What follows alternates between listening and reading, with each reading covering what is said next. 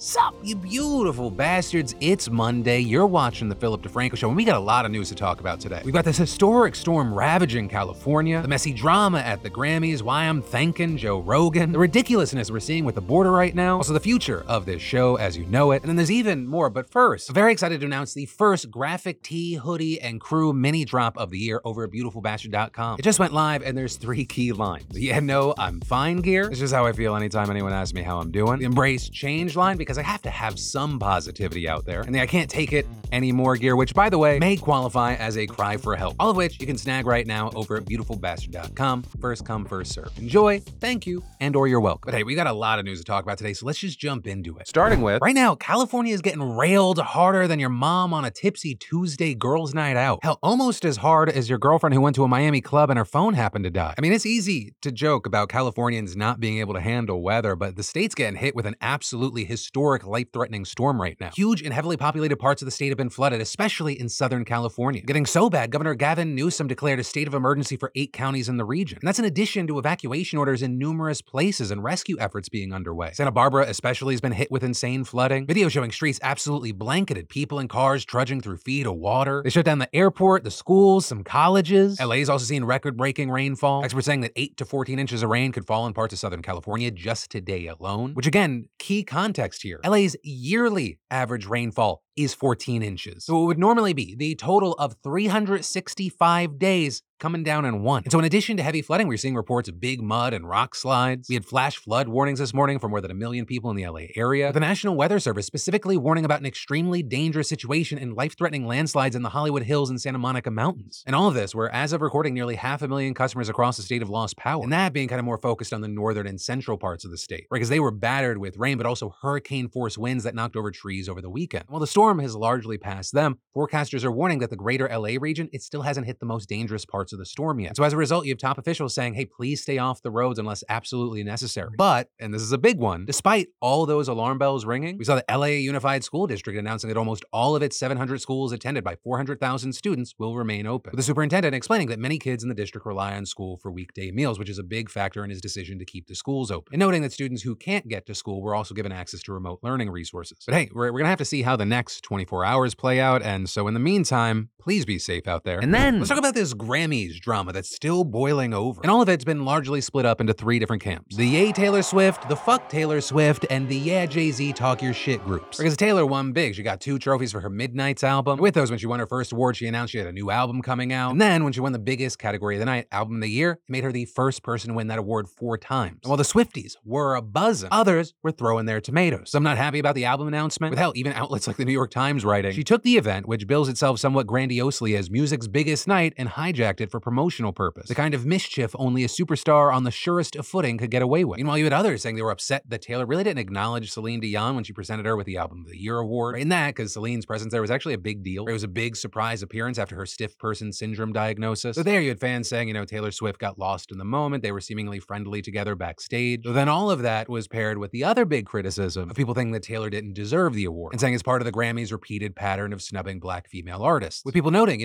with any award show, there can be snubs, but when it comes to the Grammys and Album of the Year, no Black woman has won in 25 years, with Beyonce's losses being what people point to most. And this year specifically, Taylor beat out SZA's SOS album, which people thought was very deserving. And all of this, or at least the general mindset of all of this, was touched on by Jay-Z last night, where he was accepting the Dr. Dre Global Impact Award, and in that he decided to bring up the reasons that people have boycotted the show in the past, explaining, I'm just saying we want y'all to get it right, at least get it close to right. Also bringing up the fact that his wife Beyonce, despite a record-breaking number of accolades, has never won Album of the Year, and adding, obviously, it's subjective because it's music and it's opinion-based, but some things and then saying he doesn't want to embarrass Beyonce, but she has more Grammys than anyone, and she never won Album of the Year, and saying even by your own metrics, that doesn't work. Think about that. Most Grammys never won Album of the Year. That doesn't work. While Jay-Z didn't call anyone out specifically, it was more the Recording Academy at large. You had a number of people saying that Taylor's win just further proved his point. And even the Los Angeles Times saying Jay-Z spoke the truth at the Grammys. The rest of the show made it sorely obvious. But ultimately, with all that said, I'd love to know your thoughts here. On either of the two situations near the end, they're both kind of connected. But yeah, whether it be this story or honestly anything that stands out to you today, I always love to hear from you in those comments down below. And then I gotta thank Joe Rogan and Spotify right now. Because last Thursday, we did this whole 10+ minute deep dive into the world of podcasting, what the future is, talking about the firings, how Call Her Daddy's no longer exclusive, wondering what's gonna happen with Rogan. And they saved me from having to reshoot that story that I actually had ready for 3 weeks by waiting till the day after to announce that Joe Rogan got a brand new deal with Spotify, with it reportedly being worth up to $250 million over several years. And the specifics here were interesting, right? Because that includes an upfront minimum as well as an ad revenue sharing agreement. And very notably, Spotify will distribute it to other platforms, with video even going to YouTube. And so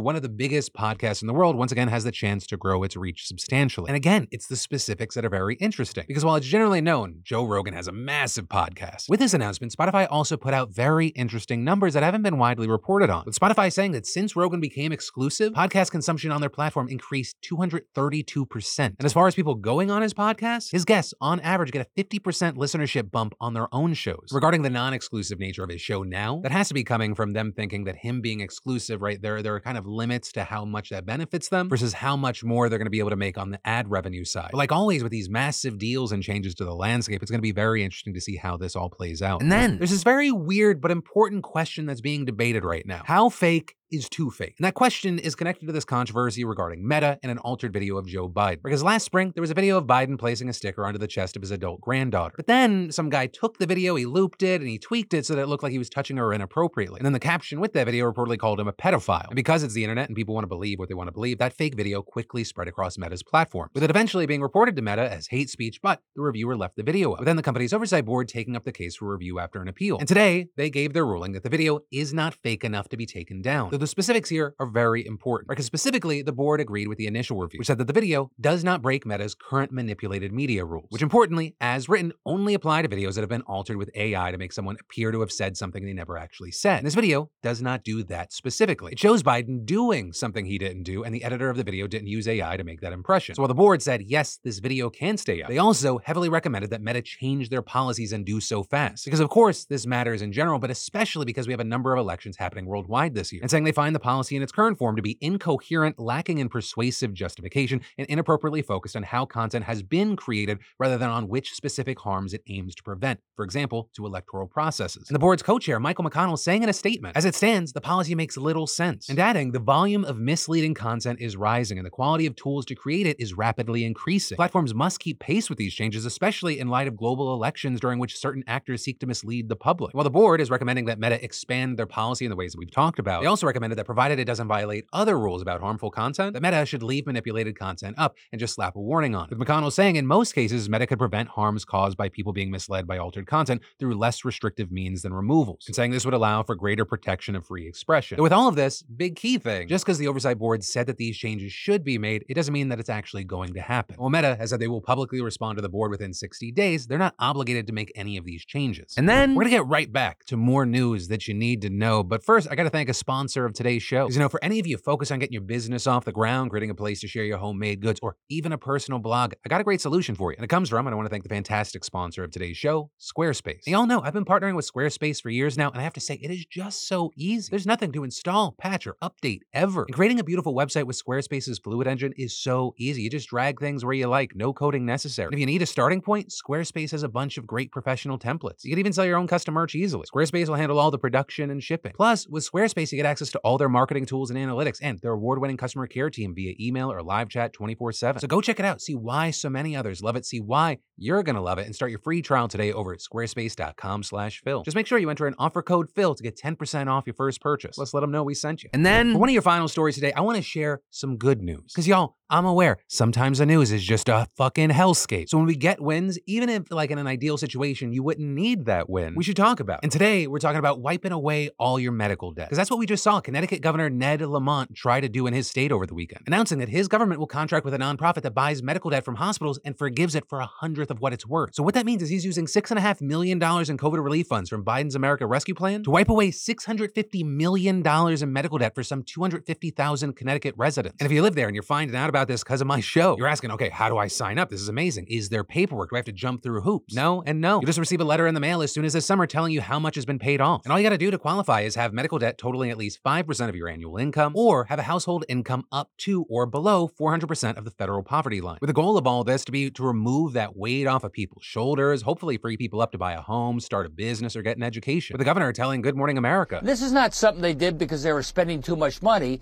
This is something because they got hit with a medical emergency. They should not have to, suffer twice, first with the illness, then with the debt. And while Connecticut is the first state to do something at this scale, it's certainly not the first government. But I mean, just last month, you had New York City saying that for just $18 million, they're going to be eliminating more than $2 billion in medical debt for up to 500,000 residents over the next 3 years. And in Chicago, Cook County erased nearly $300 million in debt for over 150,000 residents last year. And there's several other local governments following suit, as well as around 30 more municipalities and states currently in talks with a nonprofit, which, by the way, is called RIP Medical Debt. It's actually founded back in 2014 by a couple of guys with a background in debt collection who were inspired by Occupy Wall Street. So far, they say they've erased more than $10 billion in debt for over 7 million people, which is amazing, but also when you look at the grand scope, kind of only a dent. With a KFF analysis of census data from 2020, finding that U.S. adults carry at least $195 billion in medical debt. And a more recent survey estimated that 4 in 10 Americans have at least some medical debt, which also isn't surprising because medical debt is the largest sort of debt in collections, totaling more than credit cards, utilities, and auto loans combined. And hey, I know this is a positive story, but I do need to end it on a very real note. And that is, if we look at this trend of debt relief programs, like if we wonder what does it really tell us, it's that not a single penny of this debt is inevitable, both in terms of having a more grand vision of universal healthcare, but also even in the broken system we have right now,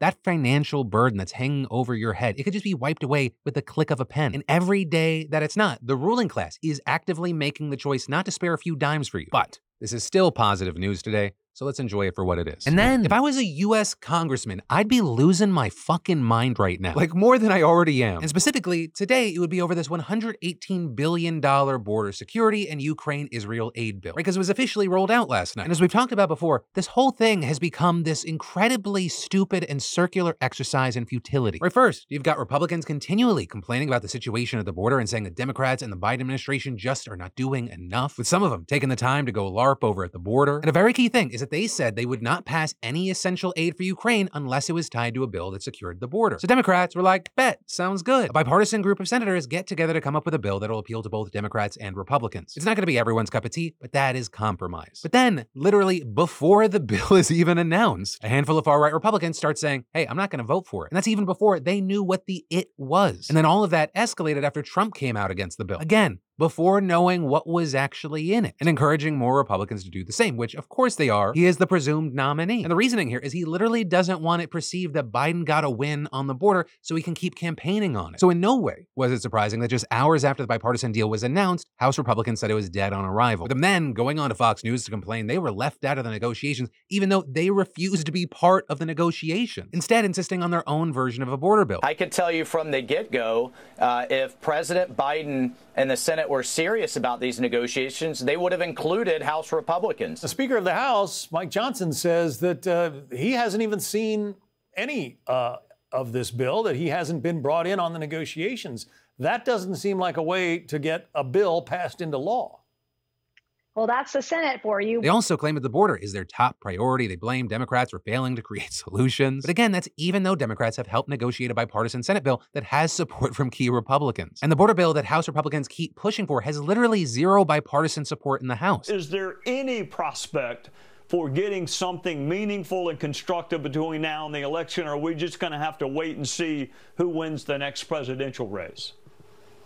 That would be up to Democrats. I mean, Republicans want to secure the border. This is the top priority. I've said in conference that I would not only vote for, I would promote a bill that funds Ukraine to help the Ukrainian people, but also secures the border. But I'm not going to vote for a bill that is going to hamstring a future president. And that's kind of the main argument that we've seen from Republicans against the bill, right? That it really doesn't go far enough for them, and they just want everyone to adopt the partisan House immigration bill. Others also saying the legislation will just incentivize more immigration, painting it as an open border and amnesty bill. Although very notably, we saw experts and Republicans actually involved in writing this bill pushing back against that, saying that it actually includes a lot of major GOP asks and concessions from Democrats. And so with this, we've seen a lot of people condemning Republicans for undermining the bill, criticizing the hypocrisy, claiming they don't want actual solutions, saying rather than actually caring about America, it's more about making Biden look bad. And importantly, though probably not big enough, it's not coming from just Democrats. We've also seen some conservative voices speaking out, including Representative Dan Crenshaw. The height of stupidity is having a strong opinion on something you know nothing about. I'm extremely disappointed in the very strange maneuvering by many on the right to torpedo a potential border reform bill. If we have a bill that, on net, significantly decreases illegal immigration, and we sabotage that, that is inconsistent with what we told our voters we would do. People will make up whatever reasons they want to. There's a number of them, I'm sure.